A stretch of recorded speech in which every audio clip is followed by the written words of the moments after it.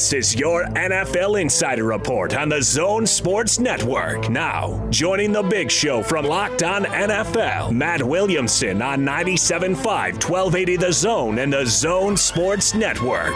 Yes, we talk NFL every Tuesday at this time. Out to the Zone phone we go. Joining us now, our good friend Matt Williamson. What's going on, Matt? Not a heck of a lot. How you doing? We are doing great. Answer me this. Were the Jets trying to lose last night?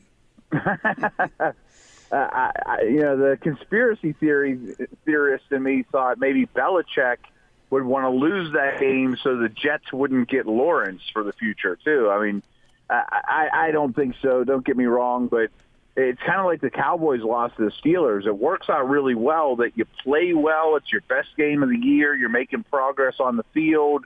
But let's not do anything drastic like win.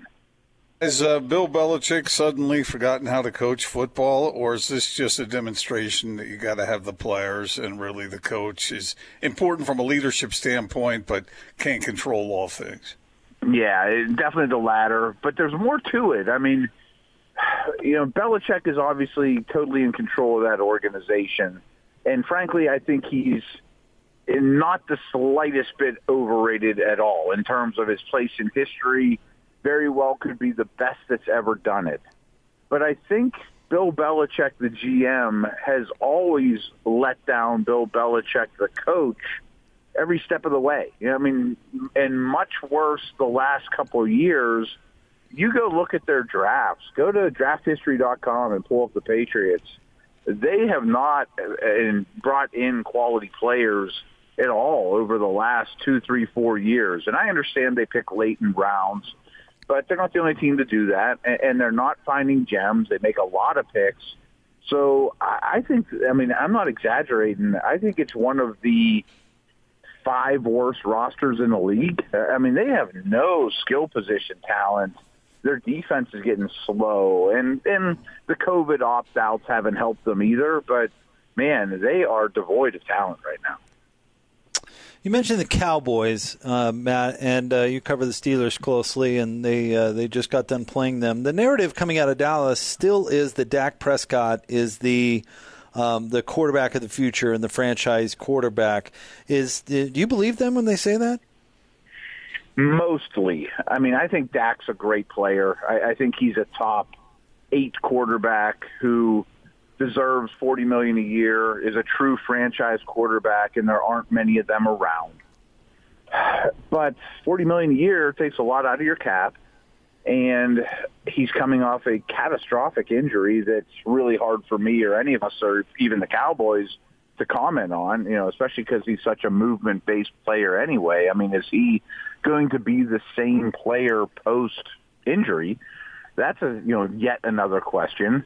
So, they didn't take advantage of it as well as most teams could or do, but they lived with having very little invested in the quarterback position and all the things you could do with a rookie starter. So if they end up in a position to take one of these top 3 or 4 quarterbacks, it wouldn't blow me away if they made that choice. If you had to ask me who's the Cowboys starting quarterback to open next year, I would say Dak Prescott. I think he's definitely the leader in the clubhouse, but I don't think it's a slam dunk.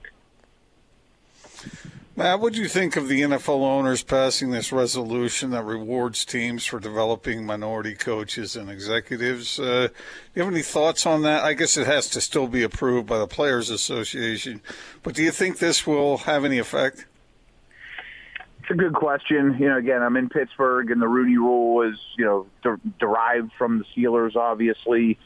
I haven't really dug into the details of this latest proposition, but not to be crude or, in any way insensitive, I don't know that teams should be rewarded with a draft pick or something along those lines. I think they just, hire the best guy, obviously. Maybe I'd live under a rock and don't understand how big the problem is. And I certainly don't mean to offend anyone that way. But if somebody picks up a 4th or 5th round pick just because they hired someone of color, I don't know that that's the right answer. Matt, who's the I asked you this last week, and maybe it hasn't changed, but who's the best team in the league right now? I think it's the Chiefs by a wide margin, to be honest with you. I mean, I think the Saints, have won 5 in a row, just destroyed Tampa Bay, who I thought was the best team in the NFC 1 week ago when we talked. So I can't go on that bandwagon anymore. But I think the Saints are the best team in the NFC now, and that's noteworthy. Steelers are undefeated, but I think Kansas City is, 5, 6, 7-point favorite over Pittsburgh or New Orleans right now, or Seattle, or anyone they faced. I mean, they're making it look pretty easy. I know they've had a tough game against Carolina, and they stumped their toe against the Raiders, and the Chargers kind of got to them. And they do have some issues. Their offensive line is not great right now, but I just feel like they can turn it on whenever they want. Matt, who's your MVP at this point? Is it Russell Wilson or Patrick Mahomes or somebody else? No, it would still be Wilson, although the turnovers the last 2 weeks are hurting his cause. And to the shock of no one, Mahomes is coming breathing down his neck like gangbusters, as you'd expect. I mean, and I've said this all offseason. I wrote several articles about it, that if I were doing quarterback tiers, I think those two stand alone. And frankly, I'm not sure who the better player is. I know everyone in the world thinks Mahomes is the best player on the planet. And by no means am I cutting on him at all. He's amazing. I've never seen anybody like him. But Wilson's a little further along in quarterback development. I really think they're 1A and 1B in terms of the best players at the most important position. And then there's a decent gap between those two and everybody else. So, Matt, a big story around here being the Utah Jazz are in town and being a big NBA town is the agreement that the Players Association and the league is kind of hammering out to restart things. And a theme has been that the relationship between those two entities in the NBA has been really, really good and really productive. As someone who doesn't pay quite as close attention to the NFL, how has the relationship between the league and the players gone during all of this? And are there any, major issues that could arise shortly? It's a good question, too, because I think what's kind of forgotten in all this is, the last league event that I went to or did anything with was the NFL Combine. And the huge news then were, boy, is this CBA going to get worked out? And there was a lot of changes in this CBA from last. And that kind of just got all forgotten because, boom, COVID hits as soon as that was over. So I wonder, when we get back to normalcy, assuming we do, are some of those changes going to be, something we look back on and say, boy, they weren't a good idea. But this isn't really what you asked. But I think even having the virtual draft and all the, as a former scout, less travel and fewer in-person events, I think a lot of that's going to stick, and I think that some of the things that we've experimented with as a league, as scouting, as coaching, are really going to make football better, in terms of we had to make change, and that's true in all walks of life. I mean, a lot of inventions and big changes for positive came during bad times when people had to change. I think we've learned a lot about teaching these players, and maybe the preseason doesn't need 4 games and is as important as people thought. So in the end, and maybe I'm just an optimist, I think a lot of good change long-term will come out of things that have gone on in the last year. Matt, what do you make of the effect COVID-19 has had on the league? It seems like every team is dealing with one thing or another in that regard. And I saw that the owners approved that plan to expand the playoff field by 2 teams if games can't be played due to that. What do you make of the way the league is handling this situation? I'm pretty impressed overall. I think a major theme, and this is true for last Thursday, I didn't know if that game was going to get played, but I think the show goes on. I mean, I think the NFL's made it pretty clear that they are not going to change games or cancel games unless it's drastic. They did some of that early in the year. I think that that's probably not going to happen going forward unless things are really, really drastic. I think it's pretty clear they don't want to have a Week 18, as makeup games and things like that. That, hey, if we do have to cancel one and one team only plays 15 games, We're going to go with, their winning percentage to figure out who goes to the postseason. And just in case we screw anybody over, we're going to take an extra team this year. But in the end, let's not forget, canceling games costs them money. Adding an 8th team to each side of the playoff makes them money. They're doing everything they possibly can to make as much bucks as they can in this situation. They're not going to kill the golden goose. And in this case, I'm very fine with that because one of my biggest fears is the salary cap goes down next year because a lot of teams will have to cut a lot of high-quality players. And if it means, changing the playoffs this year or whatever, not canceling games, and if they can keep the salary cap or about where it is today, I think the league will be a lot better off for it. That's my big fear is this offseason salary cap going down could really have a negative ramifications. I wonder which teams would benefit, which team would be likely to be in a position to benefit from if it goes up to 16 teams. Is there a team that comes to mind that you think is sort of a middle tier hanger-oner who might be able to get in if that's the case? Your Raiders that are close to you and the Browns and the Dolphins, I think would be a nice battle. Probably 2 of those 3 end up going. And if you're a team like Miami that a year ago looked like by far the worst team in the league, that's nice progress. Just getting Tua and a young coach to a playoff game, even if you get blown out against the 1 seed or whatever, that would go a long way. I think Arizona's in that same mold too, where it wasn't long ago they were the worst team in the league by a wide margin, and a young coach trying to build something that if you can just get into the show and have playoff games, playoff experience for Kyler Murray and Cliff Kingsbury and the whole organization, that it might really pay off a year from now or down the road. Matt, going back on the field here for a second, you mentioned in your MVP answer, talking about that, we were talking about Russell Wilson. Well, the star of last week in the NFL was in that game, but not Russell Wilson. Josh Allen, 415 yards and 3 touchdowns, and he's done that a couple of times this year where he's been over 400 yards and had 3 touchdowns. What has he figured out in Buffalo that we didn't see the past couple of years? Yeah, it's really impressive, and the first month of the year, he was very much in that MVP conversation, cooled down a little bit, and then he was the better player. With all the good things I said about Wilson, Allen was better than him on the same field this past Sunday.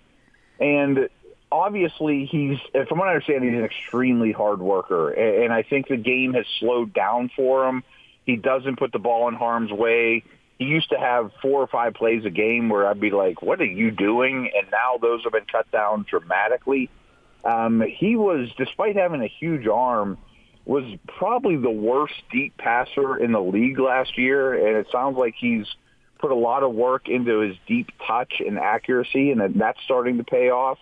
I think adding Stephon Diggs helps that dramatically. And one thing it can easily overlook is when John Brown's been in there with Diggs, Allen's been really good. When one of them, or when Brown's missed time, he's struggled a little bit, and it doesn't seem like a big thing, but when his weapons are in an ideal situation, he's been carving up everybody, and he's got as much ability as any guy in the league. Matt, is there a coach that is impressing you this year, aside from the typical names that come off the top of the list? Is there somebody you think deserves a little more credit? One of my favorites to bring up is Brian Flores in Miami. We kind of touched on the Dolphins. They're way ahead of schedule, in my opinion. People like to say, all Belichick's disciples don't know what they're doing. They all fail. They all try to be Bill. This guy is building quite the culture in Miami. Their defense is really hard to play against. They're aggressive. They're disciplined. They don't turn the football over. They're bringing their young quarterback along perfectly well, made a big-time decision to bench Fitzpatrick, and it looks like it's the right call. Now they have all these draft picks and resources going forward. I really like where Miami is from a coach, quarterback, future, standpoint. Matt, thank you very much as always. We always look forward to our conversations. Thanks, buddy. Absolutely. We'll do it again next week. Looking forward to it. Our friend Matt Williamson. You can follow him on Twitter, by the way, @WilliamsonNFL. He's a very good Twitter follow. But he works for ProFootballNetworks.com, the Locked On podcast, specifically Peacock and Williamson podcast. Make sure you get online and check it out. Gordon, Jake, go ahead. I wanted to run something by you real quick as far as the NFL goes. We talked earlier about the Chargers and all these losses they have. Is that good news or bad news? I know it's never a good idea to lose, but do you think the Chargers are positioning themselves with a bright young quarterback for the future?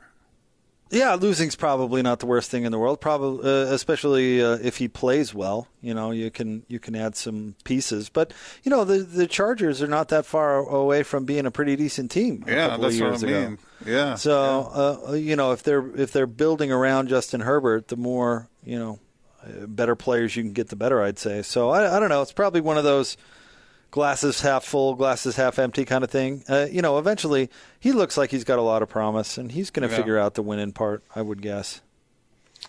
Just when a team loses these tight games, even if they had the lead, I still don't think that's necessarily all bad news as we're talking about setting up for what might come next. I know you want to build a culture of winning, and everyone talks about building that culture, but you got to come close usually before you get there, Well, I got no problem with it, particularly when they're going up against my Raiders.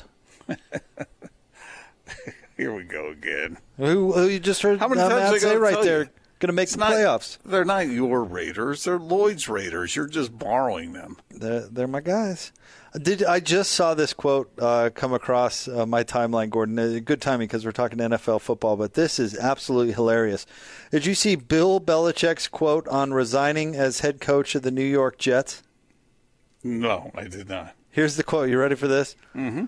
One of the great moments of my career. Oh, that is incredible. That is just funny. Savage. Oh, resigning that job right after I took it. One of the great moments of my career. Wow. I wonder what's going to happen with him. Because when you get used to winning the way he has and having nothing but really great teams, or certainly competitive teams, year after year after year after year, and then I don't know where that team's going. Do you? I mean, just like Matt said, it seems like they have a deficit of talent. Are they going to be able to rebuild that thing, or will Bill Belichick have the patience to do that? Well, rebuilding in the NFL can be the fastest of the sports if you do it correctly. It's kind of his fault if they don't, because he has so much say. Well, he kind of, in a weird way, he should have considered going out with Tom Brady, just because, and you've seen these stories going around the interwebs talking about the Patriots the last few weeks. They really put themselves in a bind with the salary cap, basically kicking the can down the road to be competitive, and they're now paying the price. Mm-hmm. And we've seen this throughout the NFL in the salary cap era, right? I mean, the 49ers famously did it in the Steve Young years, where they just kept doing these backloaded contracts and pushing the salary cap penalties down the road. But eventually, that comes home to roost. What I thought Matt said that was interesting is Bill Belichick, the GM, has never done Bill Belichick, the coach, any favors. I don't know if I 100% agree with that, because isn't Bill famous for, selling high and buying low? I mean, doesn't he have that reputation for he's willing to move off of his high-priced players and move on to these kind of younger, Kyle Van Noy-like second-chance type players? I think Kyle Van Noy, that move alone shows a lot of Bill Belichick's savviness as a general manager. I'm not so sure that I 100% am coming along with his take there. He is bad in the draft. He's right about that. He's bad in the draft. Right. They picked up guys who fit what they were looking for nicely, especially like you said, you call them second chance guys who may have been undervalued somewhere. Right. And he can utilize that. But now it seems like that they've lost so many that their draft picks, it's not like they're picking from an advantageous spot every year. I just wonder about his patience. how long he'll be able to take on the batterings without being well equipped for it. I mean, some people say he's the best NFL coach ever. Do you know that Tom Brady, his cap hit for the Patriots is still $13.5 million? Oh, really? I mean, that's what they've done. Is that right now they've got all this money on the cap that they're not even using. I mean, they're not paying Tom Brady that in a sense, but it's counting against their salary cap. You don't think the Patriots would draft a Zach Wilson, do you? Well, you brought that up the other day. I don't know. I think that depends on how many teams are in need for a quarterback and how high the Patriots are drafting. Seems like most teams are in need of a quarterback. I mean, Well, I don't think Cam Newton's the solution there, if that's what you're asking me. But if they've got the third pick, would they spend that on Zach Wilson or someone else? Trevor Lawrence is automatically the number one pick, isn't he? It would appear so. Yeah. Mm-hmm. And why am I going Blake? The kid from Ohio State. Yeah, it's kind of the consensus. Justin Fields. Thank you, Austin. Yeah. Little brain lapse there. He kind of is on most draft boards as the second. But then from there, I've seen Zach Wilson as high as 3. Yeah. Yeah.